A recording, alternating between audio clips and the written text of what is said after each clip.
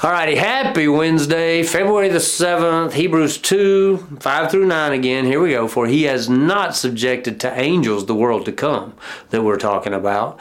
But someone somewhere has stated, what is man that you remember him, or the son of man that you care for him? You made him lower than the angels for a short time, and you crowned him with glory and honor and subjected everything under his feet. For in subjecting everything to him, he left nothing that is not subject to him. As it is, we do not yet see everything subjected to him, but we do see Jesus made lower than the angels for a short time, so that by God's grace he might taste death for everyone, crowned with glory and honor because he suffered death.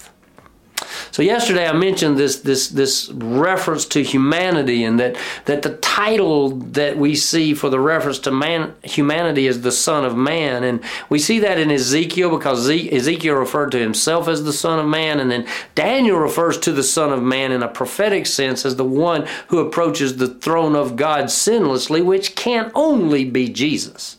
You see, and so Jesus uses the title Son of Man for himself throughout the Gospel of John. Well, here you go. Jesus is creator. We've seen that throughout Hebrews chapter 1. Jesus is the sustainer of all creation. And at creation, man is given dominion over God's creation. Man sinned and he fell. Man handed over dominion of creation to the enemy. God, the Father, Son, Spirit, God is sovereign over creation. And yet Satan, the enemy, the adversary, has been given a freedom to work in creation against God, against God's work. We know it. We experience it. We are tempted. You see, we see references even where Satan requests God's permission to do work against God's people.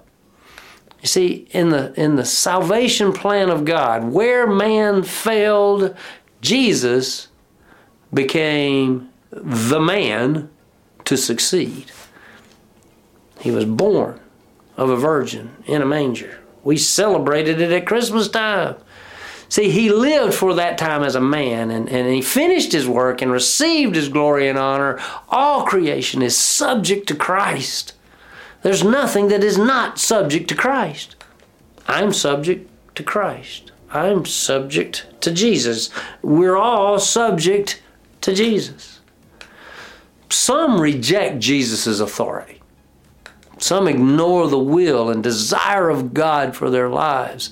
See, our challenge in studying Hebrews is not simply to identify the object of our faith, but to completely submit ourselves to his authority. You see, where we failed as mankind, where we fell in reference to sin, Jesus succeeded. Jesus has succeeded. I will surrender my will for his will.